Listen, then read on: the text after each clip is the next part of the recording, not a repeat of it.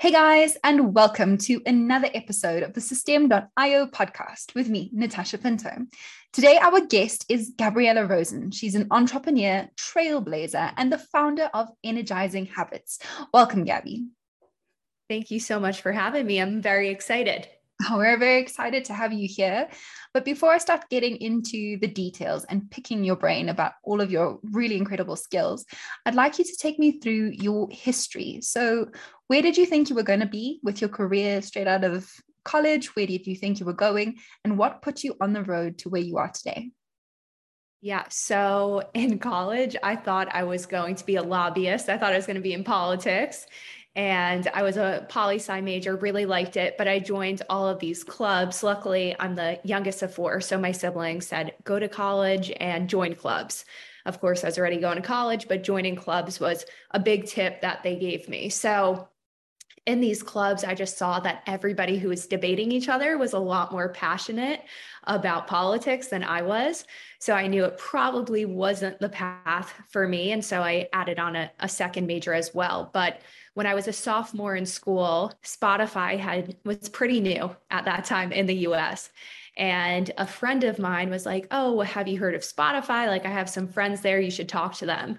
And I said, kind of like I've heard about it a few times, but don't really know what it's about. But sure, I'll talk to your friends. So ended up being like, wow, seems like a cool company. And the person who I did my info meeting with ended up being my interviewer, which was very lucky.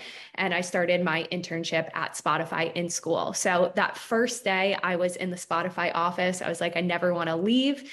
This place is amazing. I can't believe that this is real life.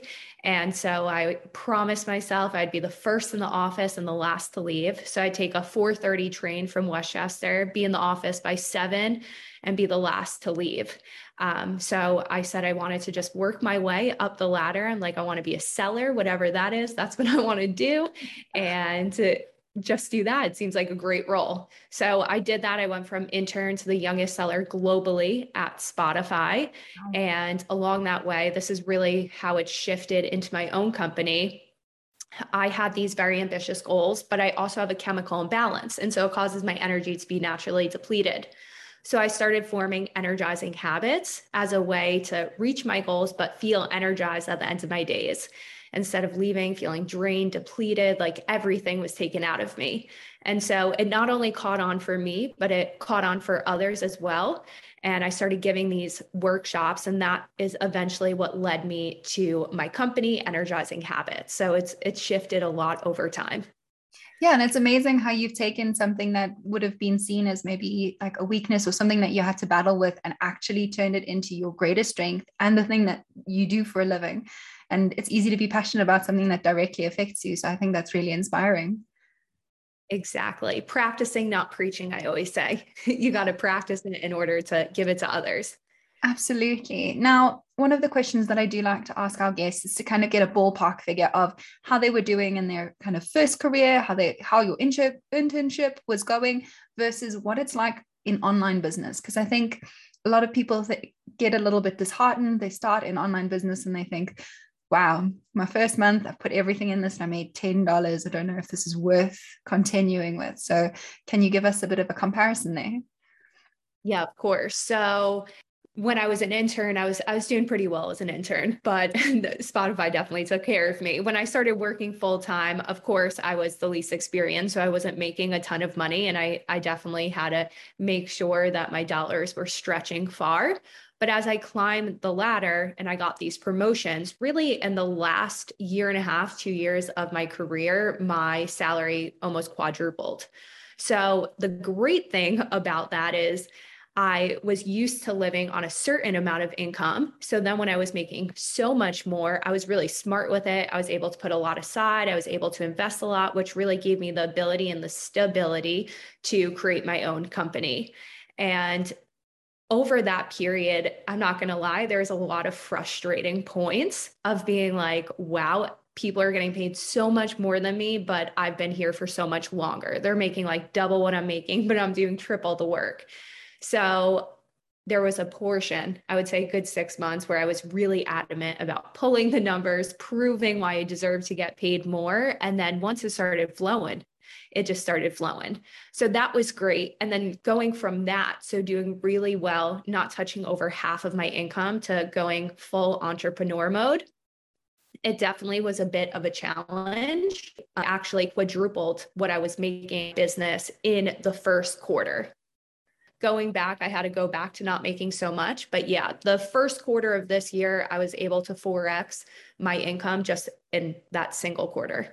Wow, that's incredible. And I think maybe because you have had that experience of having to stretch your dollar, having to like pull things to make ends meet and work a little bit harder, you've already got the experience of like, you know what it's like to live like that. And so that maybe that shift into entrepreneurship was a bit easier for you. Yeah. And I mean, just to give more context too into how I make money and the two parts of my business. So part of it is I do sell into companies.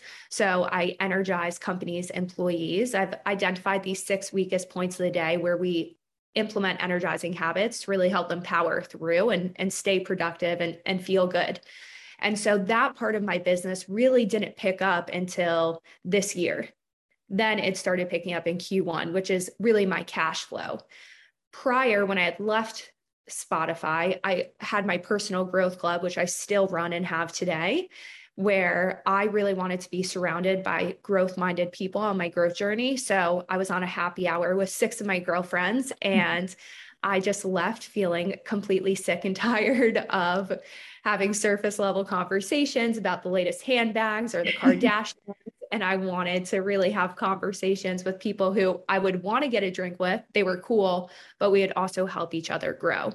And so that's the other part of my business, this personal growth club. And I had grown it to a point where I was able to leave Spotify. But in terms of cash flow, I would say corporate definitely helps in that aspect. Yeah, definitely. And I want to talk to you a little bit more about that growth club that you founded and that you work with. So I want to talk to you about online communities and what the biggest benefit you've gotten out of building that one has been.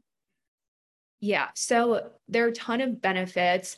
I would say the first, and I think it's hard to pick between, okay, is it the growth aspect, how much you've actually grown, or is it really the community? And this is a question I often ask people who join is like, would you prefer growth or community? Of course, you'll get both, but which would you actually prefer? And so when I think about the biggest benefit, I think about the community and the people that I've actually been able to form relationships with, where it's like, these are not only clients of mine, they're not only in the personal growth club, but at the end of the day, they're some of my closest friends.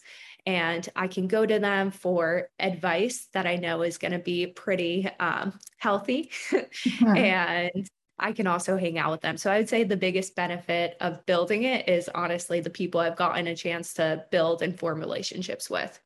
That's fantastic. And then can you talk to me a little bit more about how you grow an online community like that? Because those benefits are, as you said, there's a whole lot more, but obviously that community aspect's a huge one.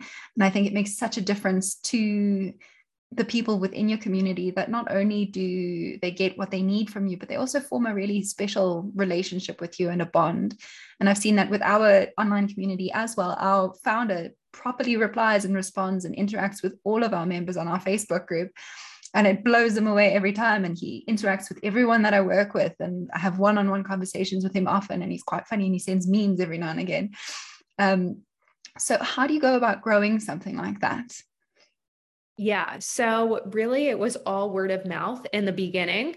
So I was basically telling people about this idea I had. That was how the first group started. Like I have this, what I think is a great idea, but I want to formulate it further and really do research because it's so easy now to be like, I have an idea. I'm going to start tomorrow and do everything and get all these people to join when an online community is really hard to get people to pay you to join an online community. Like that is hard.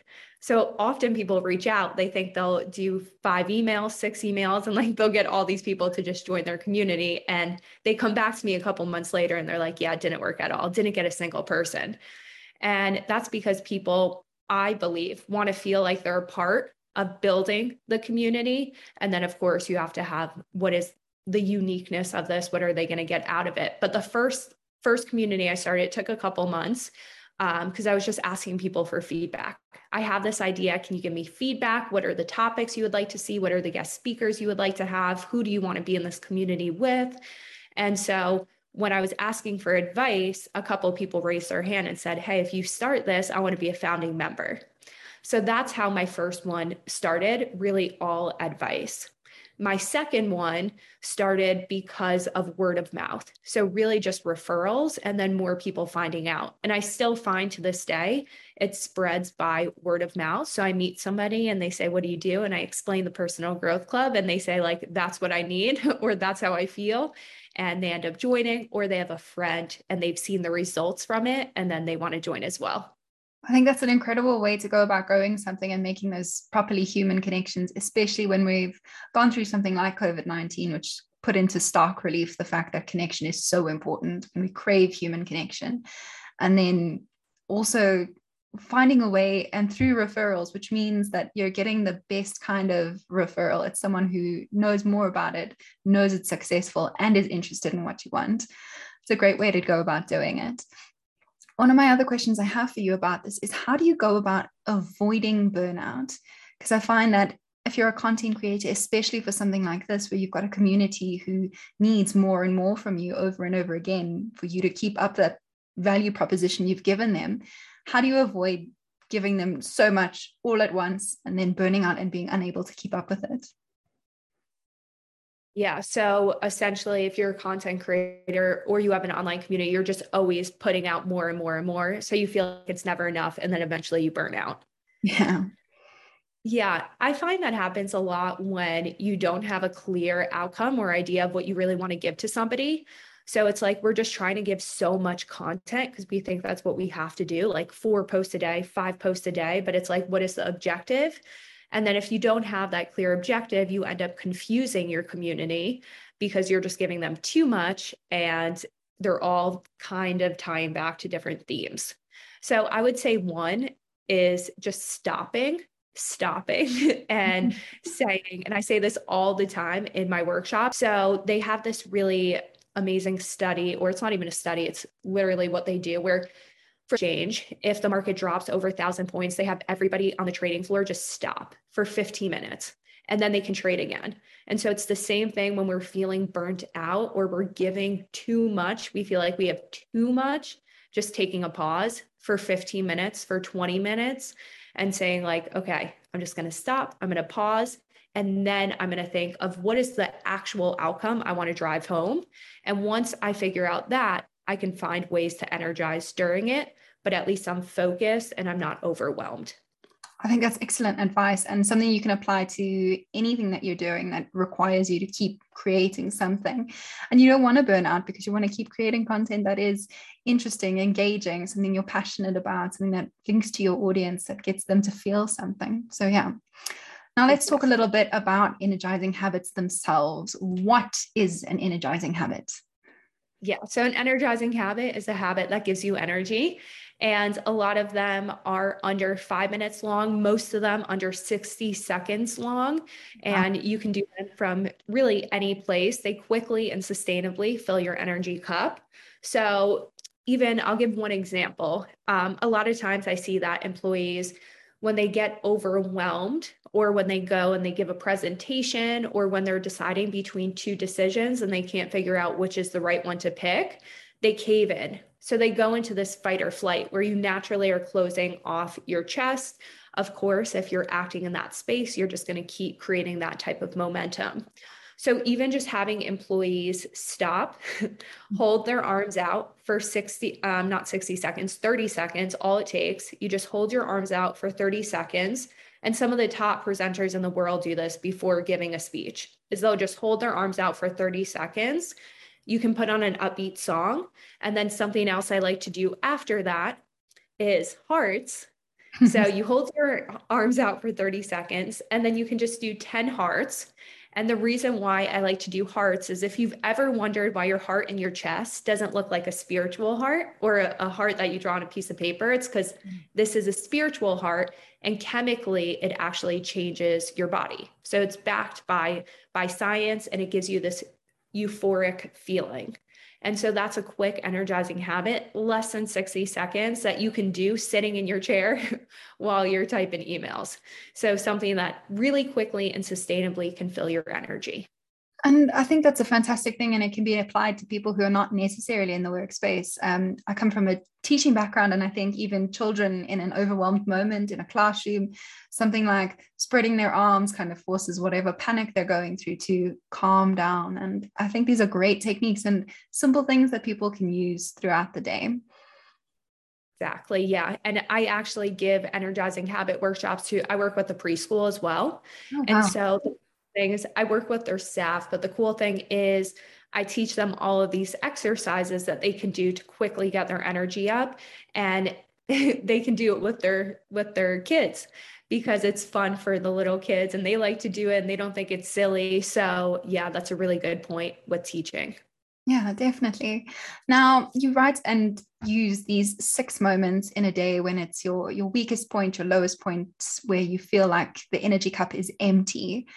I want to ask you, what is the point in your day where you feel your lowest? Because I think some people will probably be better in the mornings and are actually fine after lunch, but other people might struggle in these particular moments. Yeah. So the things that are hard for, I'll name two main points, but I would say 2 to 3 p.m. slump is big for me, where I definitely feel like all my energy just got taken away.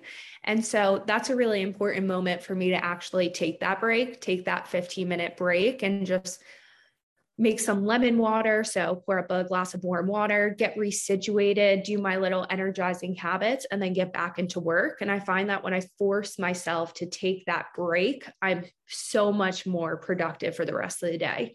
Where if I force myself through it, like I'm just going to keep responding to emails, feeling drained, then it kind of is just like this lag, this linger. I'm going in slow-mo for the rest of the day.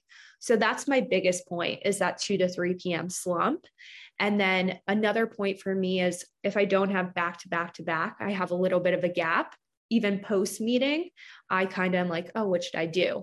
And so one of my energizing habits is simply just taking out a piece of paper and saying, like, what is the one thing I can do right now to tie a knot on that meeting and move my momentum forward for the next one.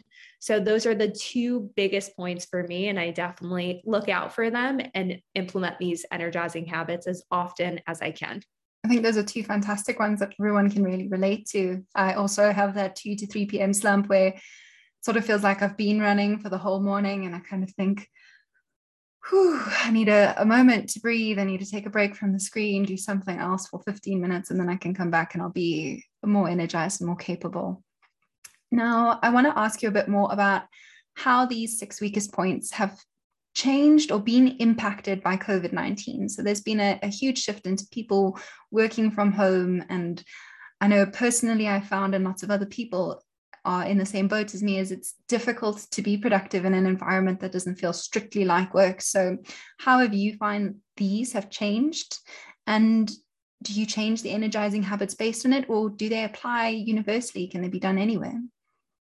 Yeah, so that's a really great question. I've actually never heard it asked before, but it definitely makes a huge impact in these 6 weakest points.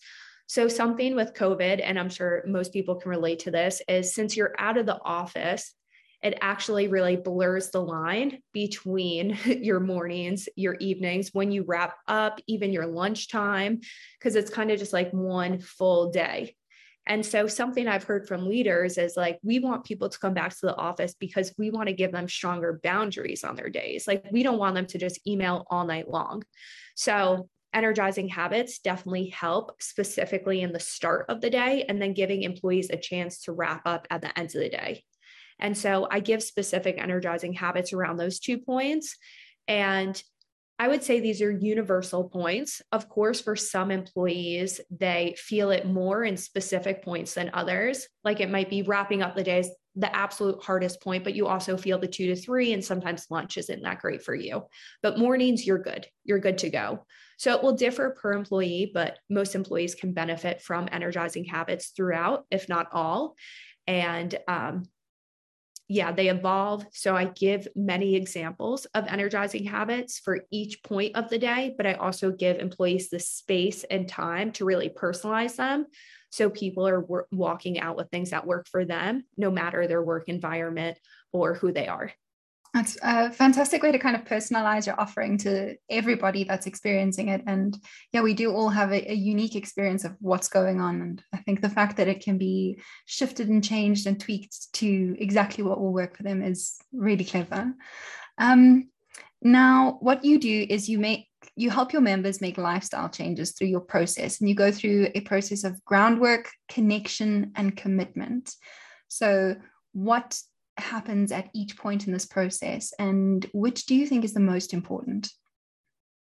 Yeah. Wow. That's a really good question. Again, most important. I'm like, oh, all of them are so important. Yeah. So groundwork is very important just to understand like where are you starting out, because we all have different starting points. And sometimes I'm sure a lot of people can relate to this. It's as you go on your growth journey, you start knowing how to do more and more things, and it becomes second nature for you. So when you're explaining it to somebody else, if they don't know anything, they're at a completely different point than you. It's just not going to translate, and you guys aren't going to be able to really make much progress moving forward. And so groundwork is really just getting a baseline understanding, where's this person starting out and where do they actually want to go. The connection component is making sure that they feel comfortable in the group. So they're opening up, they feel like they have a voice, they feel like they can give advice or get advice. So that connection component is huge because, of course, it amplifies the amount that you really want to achieve your goal, because you have these cheerleaders on your side and you also have that accountability. And then that last part is really just making sure that you're doing this consistently and you're gaining momentum throughout and you're continuously conquering your goals. Because so often when we have an outcome or a habit and we achieve it, then we just stay in the stagnant place. But really, when you've mastered habits or whatever it may be, goal setting, you should always be reevaluating your habits, reevaluating your goals so you can take them to the next level, take away ones that you no longer need, and then add new ones that you may not know that will actually have a big and strong impact in your life. So that's why the 3 stages are so important. Yeah, and it's definitely that constant evaluation and self-awareness that kind of keeps you going through those stages. It's not you go point A, B, C, and you're done. It's A, B, C, back to A, B, C, and you just keep going through that process to keep improving, which is fantastic. And yeah, and now my last big question for you is, what does the future of this look like for you? Do you have a long-term goal? Is there like a big number that you're after? You want to run a workshop of 100 people or reach 1,000 people and change their lives? What's next? Yeah. So I get asked this question a lot, and people always say like, oh, what's the 5-year goal for your company? And I have been definitely in the camp of like setting massive goals, and then you're putting all your energy, all your effort into accomplishing your goals, where now I really like to parse them down. So it's like, what is the part of my business that I really want to take to the next level and focus on and make sure it's gaining a lot of momentum? So it's just repeatable and I can kind of take a step back and it's running for me. So I like to actually focus on short-term goals, and I'm in, knock on wood, a good place with the corporate partners I'm working with. And I feel like I got that to a really good spot and it will continue to grow. And so now I'm more focused on automating my personal growth club and making sure it's just easier for people to join, follow along, and connect. So that's the part that I'm focused on right now. Okay, fantastic. And how are you going about using automation to do that? Because what you've got on offer is something that's quite a like personalized and intimate kind of conversation and continuous process. So how will you automate it to make it simpler both for you and for your customers? Yeah. So when I say automated too, a lot of it is the behind the scenes work. So something that goes along with personal growth club, of course, is social media. So just making sure that one, the messaging is right. And once I get that messaging down, then I can hire experts to handle each individual social platform. And so really looping people in, talking to them. And then eventually, once they've got it down pat, they can just run with it. And so that's one form of automation.